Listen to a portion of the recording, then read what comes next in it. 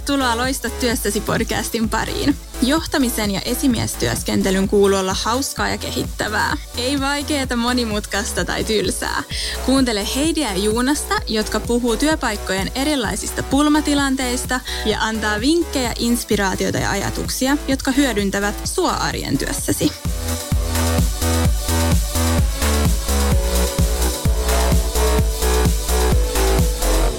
Hei, me sanottiin etukäteen, että me halutaan puhua gig-ekonomista. Ja nyt mä hyppään suoraan siihen, että meillä on vieras paikalla, koska sitten me ruvettiin jopa puhua siitä, että gig-economy, what the heck is that? Ja onko se oikea termi? Onko se oikea termi? Eli tervetuloa paikalle Samppa Vilkuna. Kiitos. Kiva olla täällä. Esitellään sua kohta ja miksi sä oot täällä, mitä sä edustat yritystä. Mutta jos nyt lähdetään tästä, että gig-economy, se on aika paljon tapetilla ja siitä puhutaan. Mutta sitten säkin, Samppa, sanoit äsken, että onko se oikea termi? Niin, no se on riippuu kenen katsantan kannalta katsoo, että onko se oikein, että Suomessa voi kutsua keikkataloudesta, mutta se ehkä vähän dissaa sitä koko maailmaa. Että kyseessä on kuitenkin tietynlaisista työsuhteista tai sopimussuhteista kahden tekijän välillä ja toinen kasvattaa toiselle arvoa, jos se yksinkertaistaa näin. Se on väliin, millainen se sopimus sitten on. Niin, se on ihan totta. Miten sä sanoisit, Jonas? No mä sanon, että siis gig-economy se kuulostaa kivalta sanoa sen myöskin. Se niin ehkä siitä syystä se on jäänyt semmoiseksi trendi. Mun mielestä se on niin kuin yksi osa tätä kokonaisuutta. Että jos niin kuin giggaajat se on ehkä enemmän sellainen niin kuin mikrotyö, mitä myöskin nykyisin niin kuin ulkoistetaan. Itse asiassa jotenkin nyt ulkoistetaan. Että mehän automaattisesti mietitään niin perinteisesti meidän työpaikkoja ja yrityksiä, että on se perinteinen työ ja sitten kaikki muu on sitten jotain muuta. Ja siksi sille myöskin, onko sitten keikka tai gig tai konsultti tai joku muu, niin siksi sille annetaan myöskin vähän, ei nyt ehkä punainen, mutta ainakin oranssi leima. Että se on jotenkin outoa. Mutta tämähän on yleistymässä, siis kokonaisuudessaan. Ja prosentit vaan kasvaa siitä, että kuinka paljon tällaisia, voisi sanoa vaihtoehtoisia työsuhteita on yrityksissä. Niin ei enää, niin kuin sanotaan, ulkoistussana, niin se on aika jo uhanalainen, mikä on mielestäni hienoa, koska ulkoistus kuulostaa tosi kauhealta, että joku firma vaan haluaa työntää jonnekin pois jotain asioita, vaan enemmänkin ei silloin väliä mikä se suhde on. Deloittehan mun mielestä 2018 taisi olla, niin nehän puhui siitä niin kuin tämä social enterprise, niin kuin, että kun ne puhuu yrityksistä tai organisaatioista. Mun mielestä se oli aika kiva termi jollain tavalla just, että kyse on semmoisesta niin kuin sosiaalisesta rakenteesta, jossa on sitten eri muotoisia suhteita eri suuntiin. Että ehkä se sitten, mutta sitten just se gig-ekonomi on ehkä vakiintunut sanana enemmän, mutta oikeasti sehän kuvastaa paljon isompaa juttua kuin vaan se giggausta. Mutta tästä aiheesta me halutaan puhua tänään, eikö niin? Joo. Mielenkiintoista. Niin, ja miksi sä, Samppa, oot täällä? Niin sehän on se, että sä edustat Superson, sä toimitusjohtajana siellä, ja teidän koko idea on, että haluatte rakentaa teidän yritys ja organisaatio puhtaasti tämän niin kuin ajatusmaailman perusteella. Kyllä. Niin siksi sä oot täällä. Mutta kerrotaan lyhyesti susta ensin. Sä oot nyt Supersonin toimitusjohtaja, mutta se on matkaan lähtenyt liikkeelle. Sä oot tehnyt pitkään kyllä markkinointia ja viestintäalalla, niin kuin Superson on. Mutta sä olit back in the days, sä olit ravintolayrittäjä sun veljen kanssa. Joo, kyllä. Ja sen kautta eksyit. Kauppiksen kautta taisi olla ja sitten Red Bullille markkinointia tekemään. Kyllä. Ja sitten sä oot siirtynyt pöydän toiselle puolelle sen jälkeen. Mikä sun mielestä on se sun punainen lanka, nyt kun sä katsot taaksepäin? No ehkä jos mennään niin kuin todella kauas, niin mun äidin isä oli torikauppias ja isän isä oli akateemikko. Niin ehkä mä oon sellainen akateeminen torikauppias. Se ehkä kuvaa mua hyvin. Geenejä vähän otettu molemmista. Mä oon koittanut poimia molemmista, se on siinä hyvin paljon. Aika hyvin kuvattu. Mutta ehkä jos pohtii vähän taaksepäin, niin mun elämä on pyörinyt semmoisissa 6 vuoden sykleissä ja se on varmaan jotenkin ollut kuvainnollista mun omalle sekä urakehitykselle, mutta omalle elämälle. Niin, että se varmaan lähtee jo ihan niin kuin ala-aste on 6 vuotta ja yläaste lukiokuusta niin edespäin. Ja niin mä olin sitten 6 vuotta oli myöskin Red Bullilla ja sitten mä olin 6 vuotta Tallinnassa ja sitten nyt tuli viime vuonna 6 vuotta täyteen tuolla Supersonilla. Cliffhanger. Jos 7. vuosi on nyt meneillään. Tai ootko sä keksinyt joku tapa nyt laskea uuden? Joo, ja oikeastaan kun mä katsoin sitä itse, että mä tajusin tämän 6 vuoden sykli tuossa jokin aika sitten, ja me tehtiin uusi strategia ja otettiin uusi suunta, että nyt alkoi uusi 6-vuotiskausi. Okay. Se alkoi viime vuonna, että ei hätä. Eli sä oot ekalla vuodella nyt oikeasti. Joo, nyt mä oon ekalla vuodella. Eli tämän strategisen päätöksen taustalla on sun 6-vuotis oma henkilökohtainen. Kyllä se on näin. Kyllä se vaan on, siis mitä mä oon ihmisten kanssa jutellut, niin toisilla ne syklit on vähän lyhkäisempiä, toisilla ne on vähän pidempiä, mutta kyllähän elämä menee semmoisissa tietynlaisissa sykleissä. Joo, mä rupesin heti miettimään tässä, että mitkä on mun syklit, mutta ei mennä siihen nyt, mä en ihan tiedä. Mutta siis merkittävimpiä varmaan asioita on se, että yrittäjätausta, että mun äitini oli yrittäjä ja sieltä tietysti sai kotoa, näki sen, että mitä yrittäjän elämä on. Ja päätti silloin, että ei varmaan itse halua ikinä yrittäjäksi, kun näki sen, mutta toisin kävi. Saman tien sitten alettiin mun veljen kanssa tosiaan yrittäjiksi. Ja se on varmaan ehkä ollut semmoinen, mikä niin kuin on vienyt mua eteenpäin. Että mä olin sen 6 vuotta Red Bullilla, mutta sen mä koin, että mä olin hyvin vahvasti myöskin yrittäjähenkisessä organisaatiossa töissä. Eli Red Bull toimii aika hyvin yrittäjä tämmöisessä vetosena, että sehän on yhden miehen omistama ja pyörittämä, niin tuntuu, että sä teet niin kuin yrittäjälle duunia. Ja nyt sitten niin kuin tietysti nykyduunissa, niin kyllä mä siitä saa kaikkea eniten kikseen, että se on mun juttuni. Joo, okei. Vielä ennen kuin sä pääset Superson malliin, mikä voi olla semmoinen matkan varrella niin kuin poimintoja tai kohtia, mikä vaikuttaa nyt siihen, että nyt sä oot halunnut rakentaa tämän tyyppinen organisaatio? Kaikkihan on aika lailla sattumia, jos katsotaan niin kuin taaksepäin, että miksi tämmöinen yritys ylipäätään syntyy. Mutta tämä yritys syntyi ihan puhtaasti tarpeesta. Silloin mä olin vielä Red Bullilla siihen aikaan, niin mä tein siellä töitä erinäisten toimistojen kanssa. Meillä oli jokaiseen tilanteeseen vähän omalainen toimisto. Ja istuttiin isopöydän ääressä ja kaikki toimistot paikalla, jolloin mä ymmärsin sen, että kuinka toi koko malli oli tosi rikki. Jokainen toimisto yritti, mulla oli sitten mainostoimisto, viestintätoimisto, tapahtumatoimisto, digitoimisto, whatever, mediatoimisto. Kaikki yritti myydä mulle jotain, mitä mä en välttämättä tarvinnut. Eli se tarve ja kysyntä ei ihan kohdannut siinä kohtaa. Mä tiesin, että mulla on tämän verran rahaa käytössä. Red Bull se oli ihan hyvä summa. Siellä oli tietysti ihan hyvät budjetit, mutta siltikin jokainen niistä toimistoista yritti syödä siitä kakusta sen oman siivunsa. Mutta se ei ollut mun etu. Niin kuin, jos sä olet asiakkaana. Että jos mä yritän saada Red Bullin brändiin mahdollisimman hyvin tonne esille, niin se ei ollut mun etu. Ja sitten mä aloin yhden näistä toimistojen kanssa tästä asiasta keskustelemaan, että miten tätä voisi muuttaa. Ja siellä oli semmoinen erittäin luova myyntihenkinen kaveri kuin Siukosaaren Mikko. Ja sanoi, että joo, että kyllä me tämä pystytään ratkaisemaan. Ja erinäisten vaiheiden jälkeen niin me päätettiin Mikon kanssa sitten perustaa. Mä lähdin Red Bullilta veke ja sitten päätettiin perustaa yhdessä Superson nimenomaan ratkaisemaan tätä ongelmaa, että miten se kysyntä ja tarjonta saataisiin mahdollisimman helposti kohtaamaan. Ja silloin me päädyttiin 3 asiaan, jotka oli ne meidän niin kuin kulmakivet silloin 7 vuotta sitten. Ja eka oli se, että jotta se meidän asiakasymmärrys olisi mahdollisimman hyvää, niin meidän, ketkä tekee asiakastyötä, niin pitää itse olla kokenut olla asiakkaana. Eli mulla se niin kuin Red Bull-kokemus oli se, että mä katsoin koko markkinointiviestinnän kenttää hyvin laajasti.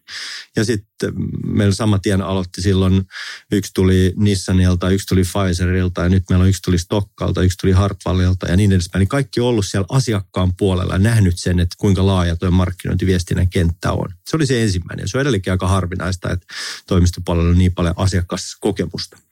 Mutta sitten se toka oli nimenomaan tämä spesialistimallin ajatus, eli se Mikon luova ajatus oli silloin, että mitä jos meillä olisikaan yhtään luovaa suunnittelua istus vakituisesti meidän toimistolla. Koska se oli se ongelma, mitä nämä kaikki toimistot, mulla on siinä pöydän ääressä, yritti myydä. Niillä oli toimistot aina hyviä tekijöitä ja niille välttämättä ollut duuneja. Ne yritti myydä meille tunteja tai resursseja ja ei se ole tätä päivää. Kyllä se pitäisi ajatella, että mitä se asiakas tarvitsee. Ja silloin syntyi itse asiassa spesialistimalli siitä lähtökohdasta ja sitten se 3. asia oli vielä semmoinen ehkä enemmänkin tuotannollinen asia, että meillä on niin kuin omat prosessit ja tiukka semmoinen niin kuin aikataulutus ja budjetti viedään siellä. Mutta se spesialistimalli on oikeastaan se kaikesta radikaalein asia, mitä me silloin 7 vuotta tehtiin. Ja täytyy sanoa nyt jälkeenpäin, että kyllä me vähän liian ajoissa oltiin sen kanssa. Et 7 vuotta sitten freelance meidän alalla tarkoitti sitä, että sä oot joko niin kännissä tai niin huono, että sä pääset toimiston töihin. Mutta se niin kuin alkoi muuttumaan tosi nopeasti silloin jo. Joo, me nähtiin jo 7 vuotta sitten, että se muutos oli tosi kova. Varsinkin luovalle alalle alkoi syntymään kovia tekijöitä, jotka ei halunnut enää mennä siihen perinteiseen malliin, jossa silloin sanottiin, että tee mulle mainosta ja tee mulle jotain. Ja sitten se lähti liikkeelle. Meillä oli 30 hengen spesialistipuuli, mitä me siinä pyöritettiin ja kovia tekijöitä ja sitten vähitellen rakennettu. Ja nyt meillä on Suomessa 260 ja Singaporessa 100 Että meillä on niin kuin 360 spesialistia, jotka on me kutsutaan niitä spesialisteiksi. Ne on niin kuin käytännössä freelancereita, yhden miehen, yhden naisen yrityksiä tai mikä tahansa se sopimus. Ei sillä oikeastaan meille mitään merkitystä, mutta meille ne on spesialisti, kun ne osaa jonkun tietyn osa-alueen aivan hemmetin hyvin. Ne on niin kuin kovan luokan ammattilaisia. Ja silloin me kerätään tiimi niistä tekemään meille se asiakastyö. Mites tuossa 7 vuoden aikana, miten on asiakkaiden näkökulma tai arvostus muuttunut?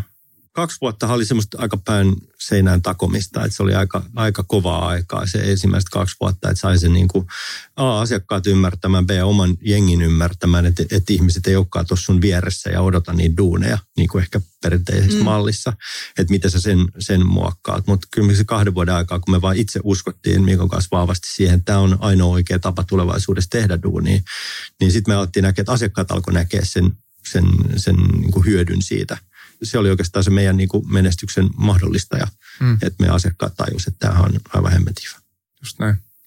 Mä muistan itse, että silloin 2004-2005, kun mä oikeastaan henkilöstöpalvelualalle lähdin, niin silloin vuokratyöntekijät, mitä siis välitettiin, niin tuli myös palautetta heiltä, että ne ei saanut istua samoissa lounaspöydissä muiden työntekijöiden kanssa.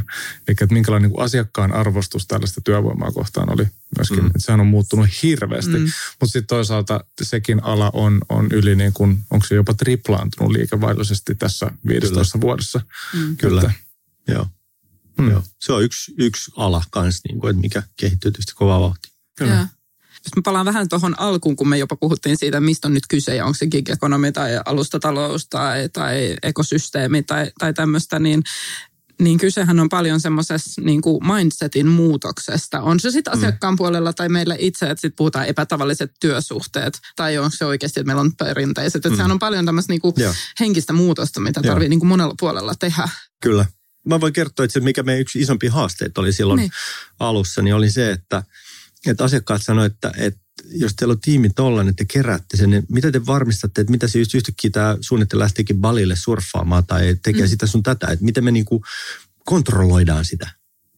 Ja se oli itse asiassa meille itsellekin vähän niin kuin, että miten me pystytään se näkemään. Ja huvittavaa tässä on se, että meillä on muutamia asiakkaita, joiden kanssa me ollaan tehty nyt 6-7 vuotta, siis ihan niin kuin alusta lähtien duuniin, meillä on sama tiimi edelleen.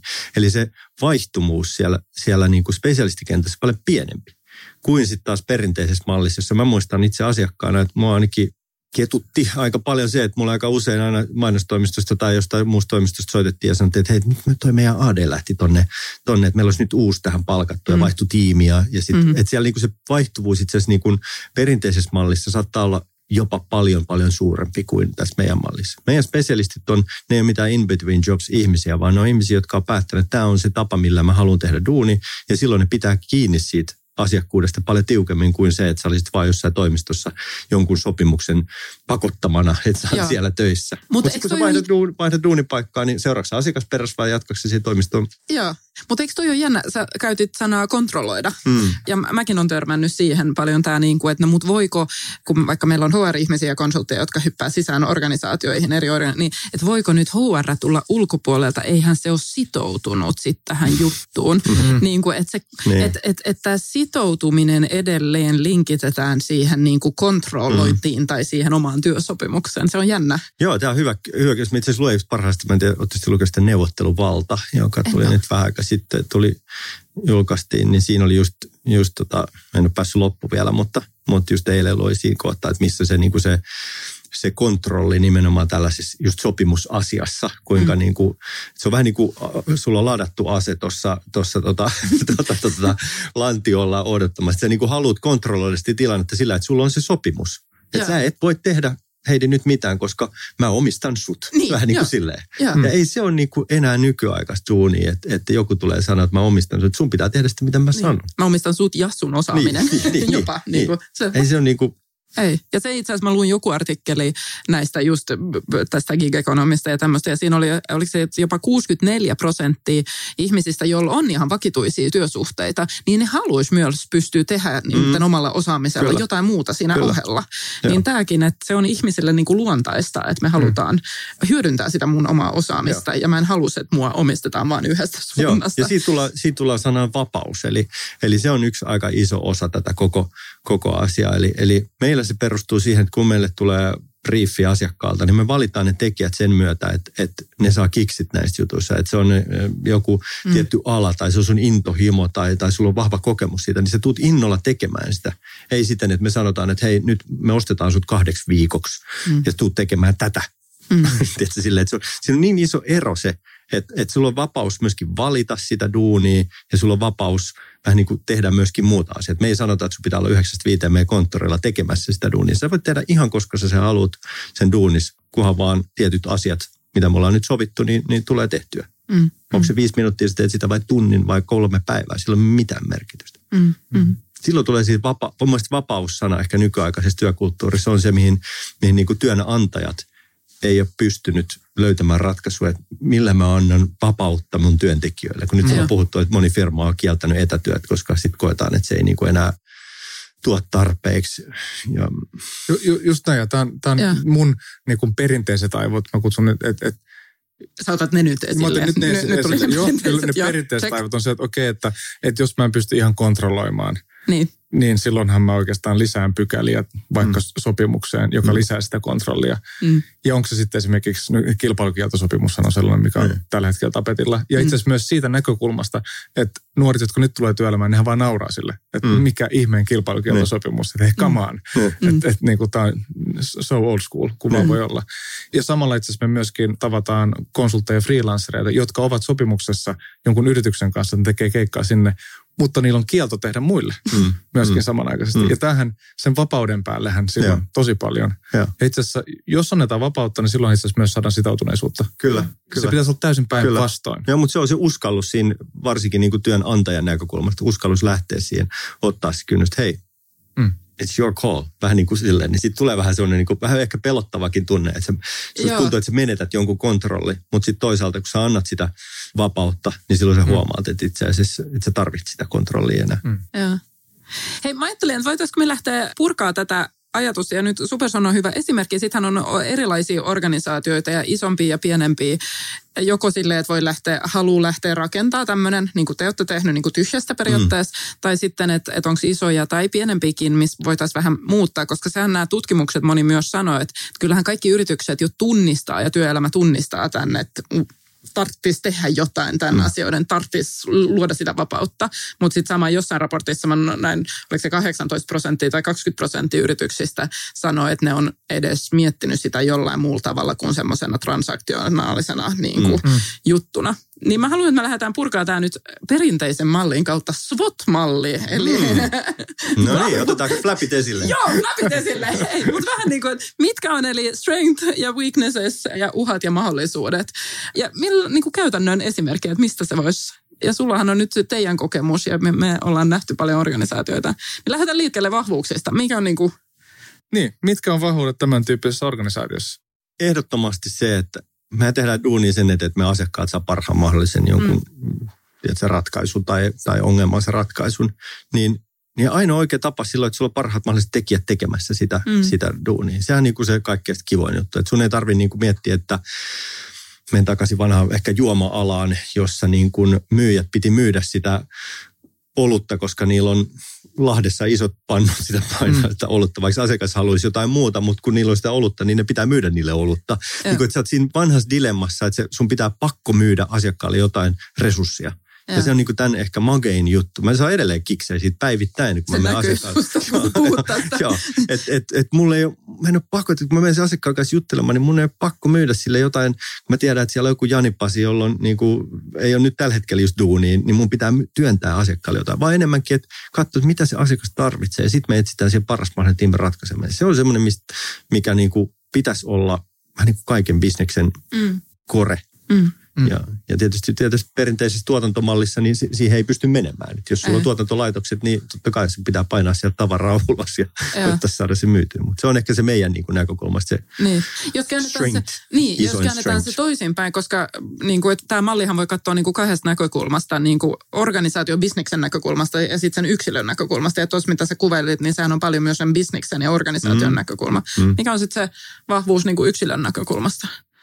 Siis jos mä ajattelen niin kuin spesialistin näkökulmasta esimerkiksi, niin on se, että ne pääsee tekemään duuneja, joista ne itse saa kiksit. Et me ollaan valikoituneet just siihen keissin sen takia, että kun me tiedetään, että sä oot ihan törkeän hyvä tässä. Että sulla on kokemusta siitä tai sulla on intohimo siitä. On se sitten vaikka kalastusbrändi ja sä oot intohimoinen kalastaja, mutta samaan aikaan sä oot valokuvaaja. Niin mikä parempi sulla on silloin, että sä pääset tekemään sitä kalastusbrändiä esimerkiksi. Niin sehän silloin sinne niin kuin intohimo ja sun oma kokemus kohtaa sen niin kuin yksilön näkökulmasta. Versus se, että mä sanon, että nyt meillä on tuonne virtsankarkauslääke. Sua ei tippaakaan kiinnostaa, mutta teet sen baara ette pengar, niin kuin ruotsiksi sanotaan. Toisaalta mä en lähtisi tuohon kalastushommaan myöskään, mutta ei mennä siihen nyt. Joo. Ei mitään vikaa virtsankarkauslääkkeessä, niitäkin on. Ja niitä on, meillä on spesialisteja, jotka on erityisesti esimerkiksi lääkealaan todella kovia spesialisteja, jotka on tehnyt paljon sitä. Joo. Se on se niin kuin yksilön näkökulmasta, että sä pääset tekemään asioita, että jos sä saat itse kikseen. Niin, ja se, mistä puhutaan paljon tällä hetkellä, on se merkityksellisyys, niin sen kautta, että mä saan tehdä sit asioiden eteen, mikä on niin kuin merkityksellisiä mulle, koska sehän on se ero. Ei ehkä yhteiskunnan tasolla, mutta niin kuin kokonaisuudessa yrityksen tasolla ja tulevaisuuden tasolla, niin että jos on, mun mielestä on tosi tärkeä osa yritysten strategiota siinä, kun ne tekee transformaatiota eteenpäin. Että niin monet yritykset tällä hetkellä miettii sitä, että miten ne digitalisoi, miten ne on enemmän asiakaslähtöisiä, miten ne on enemmän räätälöidympiä ja enemmän relevantteja. Ja tämä matka pitää tehdä aika nopeasti myöskin. Ja todennäköisesti se tarkoittaa sitä, että sulla pitää olla aika laaja kirjo työntekijöitä erityyppisissä niin kuin erilaisissa työsuhteissa, jotta sä pääset eteenpäin. Ja tämä on mun mielestä niin kuin yksi pääasia, että tällainen strategia yrityksillä on, jotta ne pääsee eteenpäin. Tätä kautta on asiakas saa myös paljon räätälöidympää ja fiksumpaa palvelua. Ja se toinen mallihan on enemmän sanon one size fits all. Ja sehän ei ole tätä päivää. Mulla on ihan siis tosta niin kuin relevantti esimerkki ihan vähän aikaa sitten Singaporesta, jossa oltiin tapaamassa yhden maailman suurimman urheiluvälinen valmistajan markkinoinnin vetäjä, joka vastasi siitä alueesta. Ja hänellä oli tilanne se, että sillä oli yksi globaali toimisto, jolla oli semmoinen niin kuin globaali diili niiden kanssa, mutta sitten se paikallisesti ne ei tehnyt vielä yhteistyötä. Ja se halusi alkaa tekemään tämä toimisto tietysti tämän firman kanssa duunia. Ja sitten se oli sanonut, että hei, tässä on meidän malli, että meitä on nyt 7 hengen tiimi tässä.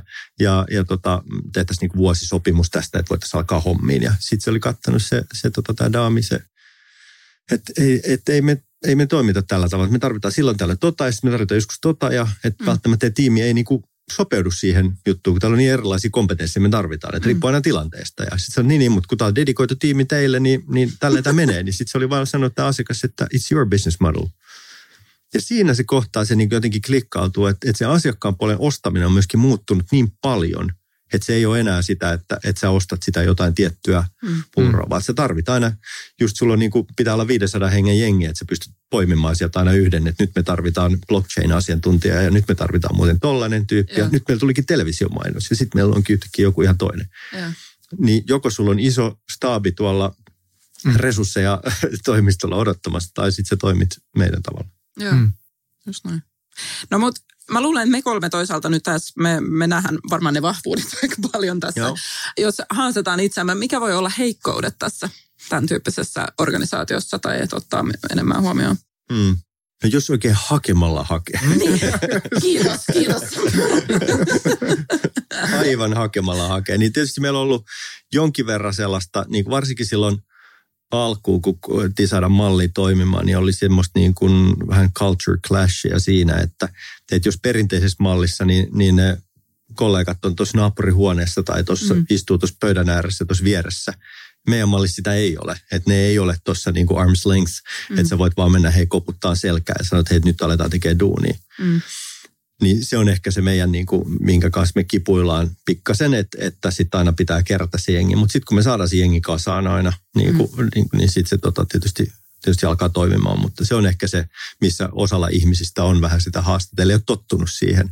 Että se on niin helppo mennä sille Jaani Pasille sanoa, että hei, tuu katsoa tätä ja tsiikataan tätä nyt yhdessä. Joo, se vaatii aika erilaisen tavan toimia. Se vaatii vähän enemmän niin kuin organisoitumista ja semmoista tietynlaista prosessia, mitä me ollaan sitten taas kehitetty siihen, että meillä on siihen omat tavat tehdä niitä, että miten se toimii. Että mä en näe sitä minään ongelmana, mutta se, että se on monelle voi olla se vähän niin kuin vähän haaste. Joo. Tuleeko sulle, Joonas, mieleen jotain niin kuin heikkouksia? Tai? No mä ehkä vähän samalta, mutta tulee niin kuin, tämä on siis kompleksisuus. Tämä on kompleksisempi kuin perinteinen. Niin. Ja nyt jos mä taas perinteiset aivot, niin kuin management consulttina halusin piirtää tällaisen organisaation, niin se on paljon vaikeampaa piirtää se kuin se, että mä teen vaan sen pyramidihierarkian. Että näin se vaan toimii ja näin me puhutaan ja näin me keskustellaan. Voi ei saisi enää piirtää pyramideja, yes. Niin, mutta siis nyt niin kuin todennäköisesti tässä mallissahan on asiakas keskiössä ja sitten sen ympärille rakennetaan jonkinnäköinen network of teams, missä on kaiken. Tämä on iso kuva ja kaavio ja tämä on vaikea saada kiinni. Joka myöskin tarkoittaa, että silloinhan johtamiseen itse asiassa tulee ja kommunikaatio, miten näistä keskustellaan ja miten se tuodaan esille, niin siinä on vaikeuksia. Kyllä. Joo, toi on itse asiassa yksi asia, mitä mä oon niin viime aikoina tosi paljon niin monien organisaatioiden kanssa ihan vaan tämä, että kun me piirretään jotain, yritetään kuvastaa meidän organisaatioa, niin aika harvoin siinä se tärkein juttu on niissä kuvissa mukana. Siis aika harvoin siinä lukee asiakas. Nyt mä oon parissa keisseissä yrittänyt niin silleen, että jos me ei aloiteta siitä hallituksessa ja toimitusjohtaja. Mitä jos me piirretään ensin niin asiakas? Niin. Sitten mitä se tarvii ja mitä ne tarvii, joka on lähempänä ja niin kuin, että sitä kautta hahmottaisi. Mutta se on yllättävän vaikea kyllä ihmisille lähteä sen kautta piirtää. No mutta ehkä, heikkouksia on ehkä vaikea tunnistaa silleen suoraan, mutta ehkä enemmän toi niinku kompleksisuudesta ja niinku just ne uhkat. Koska sitten toisaalta... Saanko puhua vielä heikkouksista? Mä haluaisin vaan nostaa, että yksi tietysti on se, jos puhutaan yksilön näkökulmasta, niin on tietysti se, että totta kai me haluttaisiin, että meidän spesialisteilla on koko ajan duunia ja me saadaan niinku pidettyä heitä tosi, mutta se vaan ei ole nyt tätä maailmaa, että se niinku... Meillä ei ole koko ajan semmoista, että ne olisi niin kuin meidän käsillämme koko ajan, että niillä on hirveästi duunia siinä. Että se on se tietysti se, niin kuin se yksi tämän mallin heikkous, mutta toisaalta se antaa taas sen vapauden siihen, että kun tulee se duuni ja sä teet sitä duunia ja saat siitä ihan hyvän korvauksen, niin sitten sulla on mahdollisuus myöskin pitää sitä. Sä voit olla vähän aikaa leedikselläkin, että sulla ei tarvitse olla niin kuin koko ajan silleen aikataulutettu se sun kalenterissa. Mutta toi on ihan totta, että heikkous, tai onko se heikkous, mutta just yksilön näkökulmasta semmoinen epävarmuuden sietäminen, mutta sehän kulkee käsi kädessä vapauden kanssa. Joo, niin. Ja tähän kohtaan mä haluaisin kyllä nostaa sen, että kun siitä on puhuttu just, että mikä on epävarmuus tällaisessa mallissa versus se, että sä oot perinteisessä työssä. Mutta silloin me tullaan taas siihen, että perinteisessä työssä tulee se niinku sen työntekijän, nyt mä menen varrellisin vesille niinku liittoasioiden ja ammattiyhdistysasioiden kanssa, mutta silloinkin, niinku, että onko se myöskään työntekijän etu, että sä oot vähän niin kuin suojassa sen niin kuin firman alla, mutta onhan firmallakin niin kuin mahdollisuus tehdä YT:n kautta isoja ratkaisuja, että et säkään niin kuin välttämättä niin suojassa ole sellaisessa perinteisessä mallissa versus siinä mallissa, missä me eletään, että täällä on, se on sun omasta vähän niin kuin aktiivisuudesta ja siitä sun kiinni siitä, että miten sä itse asiassa niin kuin saat myytyä erilaisille yrityksille, niin kyllä siinä on, niin kuin, se on kaksi vähän erilaista polkua. Joo, se on hyvin kuvattu, joo. Se on ihan totta. Mä toivon, että mä en nyt aloittanut mitään ihmeitä murhaispesää. En mä usko. Ei ainakaan täällä. Ja kyllä mä mietin sitä suhdetta, että onko se aina niin tasapainossa. Että jos mulla on yritys, joka on perustunut siihen, että mulla on tällaisia spesialisteja, ja mähän myyn heidän osaamista. Ekaksi tulee mieleen se, että nyt mä en voi vaan myydä mun omaa brändiä, vaan mun pitää myydä myöskin omalla tavalla henkilöbrändiä. Se pitää olla pinpointattua. Se tekee mun markkinoille ja myynnille myös. Se on kompleksisempaa. Se ei ole vaan sitä, että mä nyt mainostan niin kuin Jonas Wexströmiä, vaan se on näitä kaikkia brändejä. Se on yksi, mitä mä mietin. Ja sitten toinen on se, että jos mä annan tätä ja mä myyn, niin hetkinen, tuoko nämä spesialistit myöskin kauppaa toisen suuntaan? Että onko tämä balanssi? Missä kohtaa me ollaan siitä balanssissa? Joo. Mielenkiintoinen kysymys. Mä itse asiassa just tällä viikolla keskustelin yhden kanadalaisen toimiston kanssa, siellä on kaveri, joka on just perustanut meidänlaisen toimiston. Ja se halusi kuulla multa näkemyksiä siihen, että miten kun hän on nyt laittamassa tällaista firmaa pystyyn. Ja sillä on pitkä kokemus mainosalalta ja viestintäalalta. Ja sen niin kuin näkemys oli just se, että tämä mallihan pitää perustua siihen, että nämä spesialistit tuo sen kaupan sulle. Ja... Niin, onko sulla ajatuksia? No siinä kyllä on aika pitkään saa odottaa kyllä sitä, että kyllä se on enemmän niin, että sulla pitää olla itse aktiivinen, että sä hoidat sen. Koska se spesialistiduuni on enemmänkin, että se on se jonkin tietyn alueen spesialisti. Ja meidän duuni on sitten se myydä ja löytää se asiakaskontakti ja me ollaan ehdottomasti se, joka omistetaan se asiakaspinta. Että meidän pitää tunnistaa se asiakkaan tarpeet ja sitten me löydetään siihen parhaat mahdolliset spesialistit. Mä en usko siihen, että se, niin kuin se feedaus tulee sitä kautta, että spesialistit tuo kauppaa. Mitä Niin, totta kai sitäkin tapahtuu kyllä meillä. Tapahtuu, ja itse asiassa en mäkään oikein. Se tulee vähän luonnostaan sitten. Joo, jos katsoo muita malleja, vaikka franchising, jota on ollut jo pitkään, niin siinä itse frankkäriketjun omistaja yleensä pitää huolen siitä markkinoinnista, niin kuin näiden frankkäriketjujen puolesta. Totta kai nekin markkinoi lokaalisti, mutta se kokonaismarkkinointi tulee sitä kautta. Ja sitten samaan henkilöstövuokrauksessa, niin eihän niin kuin vuokratyösuhteessa olevat, niin eihän ne myy seuraavaa niin kuin keikkaa heille, vaan kyllä se menee sen yrityksen kautta. Kyllä. Mikä on niinku uhkat, kun mä nyt pysyn tässä mun perinteisessä SWOT-mallissa, vaikka se on ehkä mennyt mahdollisuudet varmaan tunnistettu tässä paljon. Mutta jos mä menen ihan suoraan siihen, että uhka, tai lähinnä se, että miten how could we screw this up? Että okei, kaikki puhuu siitä, että olisi hyvä nyt ottaa huomioon tätä ajattelutapaa omiin organisaatioihin ja rakentaa organisaatioita myös tämän gig-ekonomin tai mitä me kutsutaan sen perusteella. Mutta mikä on niinku uhkat siellä? Mä löysin business-planin, joka oli tehty 7 vuotta sitten Mikon kanssa rakennettiin sitä. Me oltiin tehty spotti sinne. Ja yksi uhkana oli se, että kaikki alkaa tekemään tällä mallilla. Niin sitten sulla on yhtäkkiä niin kuin pooli freelancereita, spesialisteja, jotka on käytännössä kaikkien käytössä. Se oli se, niin kuin se yksi uhka. Että se oli se, niin kuin me mapattiin silloin, mutta on aika jännä katsoa nyt 7 vuotta. Niin ei ihan vielä. Ei. Totta kai kaikki toimistothan käyttää freelancereita, se on ihan normaali, mutta se on enemmänkin sitten niillä niin kuin buffer, tämmöinen, että sitten kun tulee joku ylimääräinen juttu, niin sitten tarvitaan vähän lisää. Ja meidän tapauksessa on taas niin korretta, niin se ei ole niinku, se ei ole uhka. Mutta sanotaan, että uhka on se, mitä nyt seurannut, mitä ehkä keskustelua näistä isommista alustatalouden yrityksistä.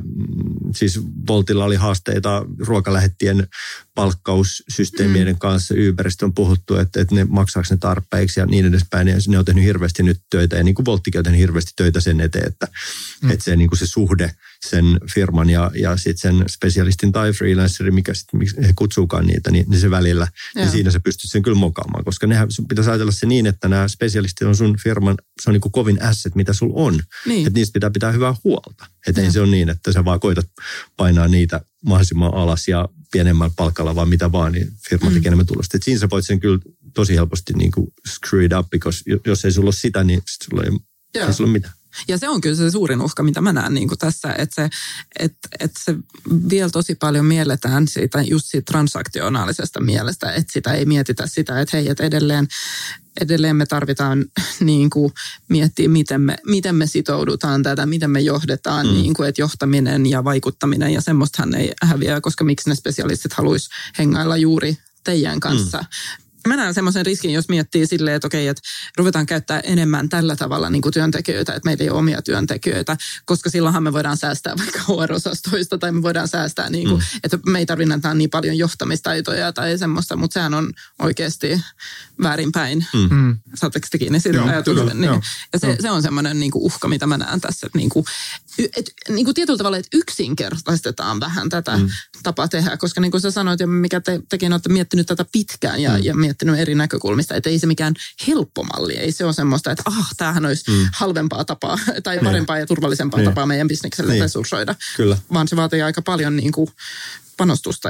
Joo, ja sitten varsinkin, kun meillä ei ole mitään sellaista, mihin me voitaisiin katsoa, että miten joku toinen on tehnyt. Niin kun pitää kaikki oikeastaan malli, mitä me ollaan tehty, niin me ollaan kehitetty itse tai sitten pölytty joltain toiselta liiketoiminta-alalta. Niin kuin esimerkiksi alussa, niin me katsottiin tarkkaan, mitä noi tekee noi lääkärikeskukset. Että sehän perustui silloin aikanaan. Sitten joku fiksu keksi joskus, että ei ole enää käyt ortopedilla tuolla ja korvalääkärillä tuolla, vaan joku keksi laittaa ne yhteen paikkaan, johon sä menet sisään. Yleislääkäri tekee diagnoosin ja antaa sulle lähetteen korvalääkärille, joka itse asiassa ei ole duunissa siellä, vaan se on keikkalääkäri, vai miksi ne kutsukaan itseään, mutta siis hän pyörittää sitä. Mutta hän on siellä sen hetken, kun se asiakas tarvii parasta mahdollista osaamista. Ja siitä se lähti oikeastaan tämä ajatus, että ruvettiin kelaamaan, että näinhän meidän pitää kanssa toimia. Että ei silloin enää väliä sillä mulla potilaalla, että onko se, millainen muuten työsuhde sulla on, Heidi, ennen kuin aletaan tässä nyt lääkäritoimia keskustelemaan. Niin oletko sä täällä duunissa vai oletko sä niin kuin firmas kautta vai mitä sä teet täällä? Joo, ja siis jos oli 30 tai 40%, tai itse asiassa USA-laiset yritykset ja tältä vuodelta tutkimus, niin 30-40% on tällaisissa työsuhteissa. Ja sitten tosi pieni osa näistä itse asiassa on johtamista, jos mä nyt ymmärsin oikein, että niitä johdetaan vaan osto-osaston kautta, voisi sanoa näin. Ja tähän ei ole varaa. Että jos miettii, että jos on... Niin, koska sitten se ei tule toimimaan. Silloin sä rakennat jo rikkinäistä systeemiä. Mutta siis mä mietin vaan, että jos on 30-40% sun työvoimasta, joka edustaa sua, sun brändiä, sun arvoja, sun strategiaa asiakkaille, ja sä et johda niitä, niin silloinhan se on aika iso osa, joka ei toteuta sun strategiaa tai sun arvoja. Kyllä. Ja sitten mä mietin, että ehkä helposti me mennään siihen, että koska tällaiset työsuhteessa olevat, niin ne ehkä ei ole työsopimuslainailla, eikä niillä ole työehtosopimusta. Ja esimerkiksi samanlaista painoarvoa johtamiselle, niin kuin automaattisesti lainsäädännöllisesti annetaan näille henkilöille, niin me hypätään sen yli ja me hoidetaan vaan niitä niin kuin transaktionaalisesti. Niin tässä vaiheessa itse asiassa työsopimushan on ihan hyvä asia niin kuin tuohon. Niin, jos että johtamisen näkökulmasta vai? Niin. Ehkä vähän oikeasti selitetty. Pitäisikö selittää uudestaan? Niin, mutta ehkä jos mennään siihen, että mitä se vaatii, jos me mennään enemmän tämmöisen maailmaan, ja onko se sitten se, että koko organisaatio rakentuu, teillähän nyt niin kuin koko organisaatio, teillä on pieni joukko ihmisiä, joilla on nyt sitten näillä perinteisillä työsopimuksilla, ja sitten teillä on suurin osa teidän organisaatiosta on nämä spesialistit. Mutta sitten varmaan on vaihtoehtoja myös, että on vähän enemmän semmoinen hybridimalli vielä enemmän tai semmoista. Mutta ylipäätään niin se vaatii varmaan mun näkemyksen mukaan, niin se vaatii just siitä johtamiselta vähän erilaista johtamista. Tai onko se nyt loppupeleissä niin erilaista, mutta sähän tarvitsee rakentaa sitä luottamusta ja tiimiä vaikka paljon nopeammin, kun se vaihtuu.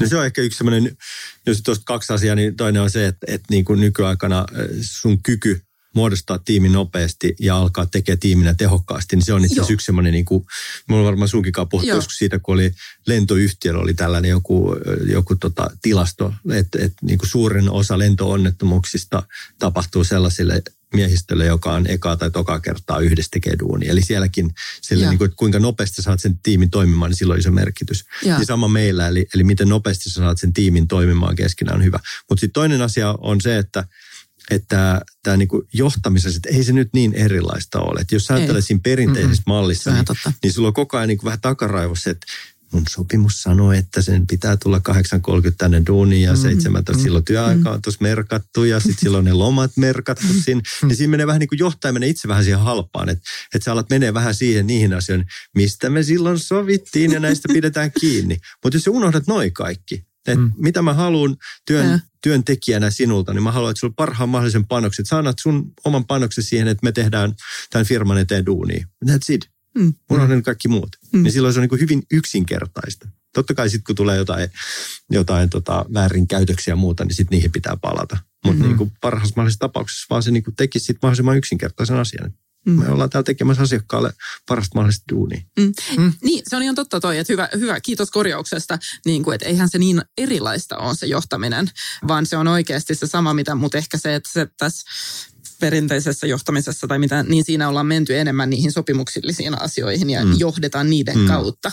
Että ehkä se on enemmän se, että se vaatii niin kuin, ei nopeampaa johtamista, mutta just sulla ei ole niin paljon, tietyllä tavalla tuossa mallissahan sulle ei anneta niin paljon niin kuin pitkään anteeksi, että no sä nyt mun esimies, niin sä voit käyttäytyä vähän tuolla, niin kuin, että sun pitää paljon nopeammin rakentaa se tiimi ja se luottamus, koska se ei perustu siihen, että mun on pakko tehdä niin kuin sä sanot, vaan se perustuu siihen, että hei me halutaan tehdä yhdessä duunia. Kyllä. Ja siitä me päästään ehkä niin kuin tähän alustatalouden yhteen niin kuin olennaisimmista aiheista feedback loop, eli se, että miten se niin kuin koko ajan pyörii se palaute sieltä. Että se, että niin kuin tuossa Airbnbissä, niin sä et saa vielä sen sun asiakkaasi palautetta ennen kuin sä oot itse kertonut sen palautteeseen, niin sehän ruokkii sellaista niin kuin positiivisen kulttuurin niin kuin koko ajan, että mä haluan tehdä mahdollisimman hyväksi minun oloni, kun sä oot vuokrannut multa sen asunnon ja että mä haluan, että kaikki siellä on varmaan hyvin ja mä vastaan heti puhelimeen, kun sä soitat, koska sä haluat, että sä kehut mua. Ja siihen se pitäisi perustua niin kuin työsuhteessakin, mutta liian usein se on vaan sitä, että meillä on sopimus ja sitten meillä on job profile ja nämä kaksi pitää toimia vaan keskenään. Joo, ja sitten mennään takaisin siihen. Kun taas meidän niin kuin mallissa niin kuin se vapaus on sitä, että tai niin kuin meidän pitää tehdä mahdollisimman hyvä duuni, että se on tyytyväinen spesialisti, että se on saanut rahansa, se on saanut ajoissa ja se on saanut innostavan työn ja sitten taas toisaalta hän haluaa tehdä meille mahdollisimman hyvä duuni, että me pyydetään hänet uudelleen tekemään. Just näin. Ja työntekijän ja työnantajan perusasioita, mutta me voidaan puhua niistä suoraan, mutta ehkä niin kuin tässä maailmassa menty siihen, että työnantaja ja työntekijä ei pysty enää puhumaan niistä asioista niin oikealla nimillä. Ja sitten on se, että se spesialisti itse asiassa valitsee juuri teidät. Niin. Että jos tällä hetkellä on War of Talents, joka vaan yltyy ja se ei tule poistumaan, niin seuraavahan on se, että meillä on ihan samanlainen kamppailu näistä henkilöistä. Kyllä. Niin se firma, joka hoitaa tämän hyvin, niin saa myös parhaat spesialistit. Kyllä. Näin se vaan on. Ai, mutta totakin voisi muuttaa mun mielestä. Puhutaan aina negatioiden kautta, tämä, että War of Talents ja kamppailu ja no joo, anteeksi. Miksi ei voisi niinku, että mieti mitä mahdollisuudet, ihan hirveästi talentteja siellä. Mutta tämä ei ihan kaikilla aloilla toimi, että se pitää nyt vähän muistaa, että me tiedetään, että Jenkeissä esimerkiksi yli 50% kaikista luovalla duuneista niin perustuu freelancer-maailmaan, Englannissa vielä enemmän. Mutta se, että jos sä menet nyt koodaajia tai muita, mä tiedän, että on yritetty samanlaisia niin kuin mallia rakentaa koodaajille, niin se ei vaan yksinkertaisesti toimi, koska siellä vaan niin kuin, ainakaan mun tietääkseni ei ole mitään niin kuin hirveitä sakseita ollut, koska ne kaikki haluaa sitten taas perinteiseen malliin sitoa ne työsopimuksella kiinni johonkin nurkkaan. No mutta hei, toi vei nyt vähän yhteenvetoon, että mitä sä sanoisit, jos antaisi 3 vinkkiä, että varmaan aika moni johtajia, esimiehiä, HR istuu yrityksissä, onko se sitten ihan uusia pieniä yrityksiä tai isoja ja miettii, että okei, miten me nyt hyödynnettäisiin tätä gig-ekonomiaa. Niin mikä olisi sun 3 semmoista ekaa vinkkiä tai että lähde liikkeelle näistä asioista? Eka ehkä snadisti kliseinen, mutta tietysti se, että eihän tätäkään mallia, tai niin kuin, eihän meitäkään olisi ollut olemassa, ellei me oltaisiin nähty se asiakkaan näkökulmasta tätä ongelmaa, että se niin kuin se ekaksi pitää miettiä, että no mitä asiakas tästä hyötyy.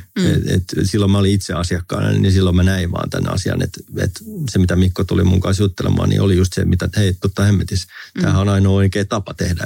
Että kun alkaa miettiä, niin miettii sen asiakkaan näkökulmasta sen asian ekaksi auki. Eikä silleen, että meidän pitää nyt olla joku gig-ekonomi tapa tehdä. niin, just näin. Ja sitten toinen asia on ehkä se, että varsinkin jos nyt puhutaan aloittavasta yrityksestä, niin silloin kyllä pitää ottaa myöskin taustat aika hyvin selville. Että siinä vaiheessa, kun me esimerkiksi lanseerattiin nyt Singaporeen, niin kyllä me tehtiin aika hyvä tausta siitä, että siellä on olemassa oleva base hyviä freelance-tekijöitä, siellä on lainsäädäntö, joka tukee sitä ja niin edespäin. Että siellä on ne niin kuin perusasiat pitää olla sillä alalla, millä alalla toimitkaan, niin pitää olla kondiksessa, koska sitten taas ei voi lähteä rakentamaan jotain, missä ei ole vielä mitään niin kuin edellytyksiä sille sun businessmallin rakentamiselle. Ehkä meillä just 7 vuotta oli vähän tämä tilanne. Ei niitä ollut ehkä ihan hirveästi, mutta sieltäkin oltiin vähän ajoissa.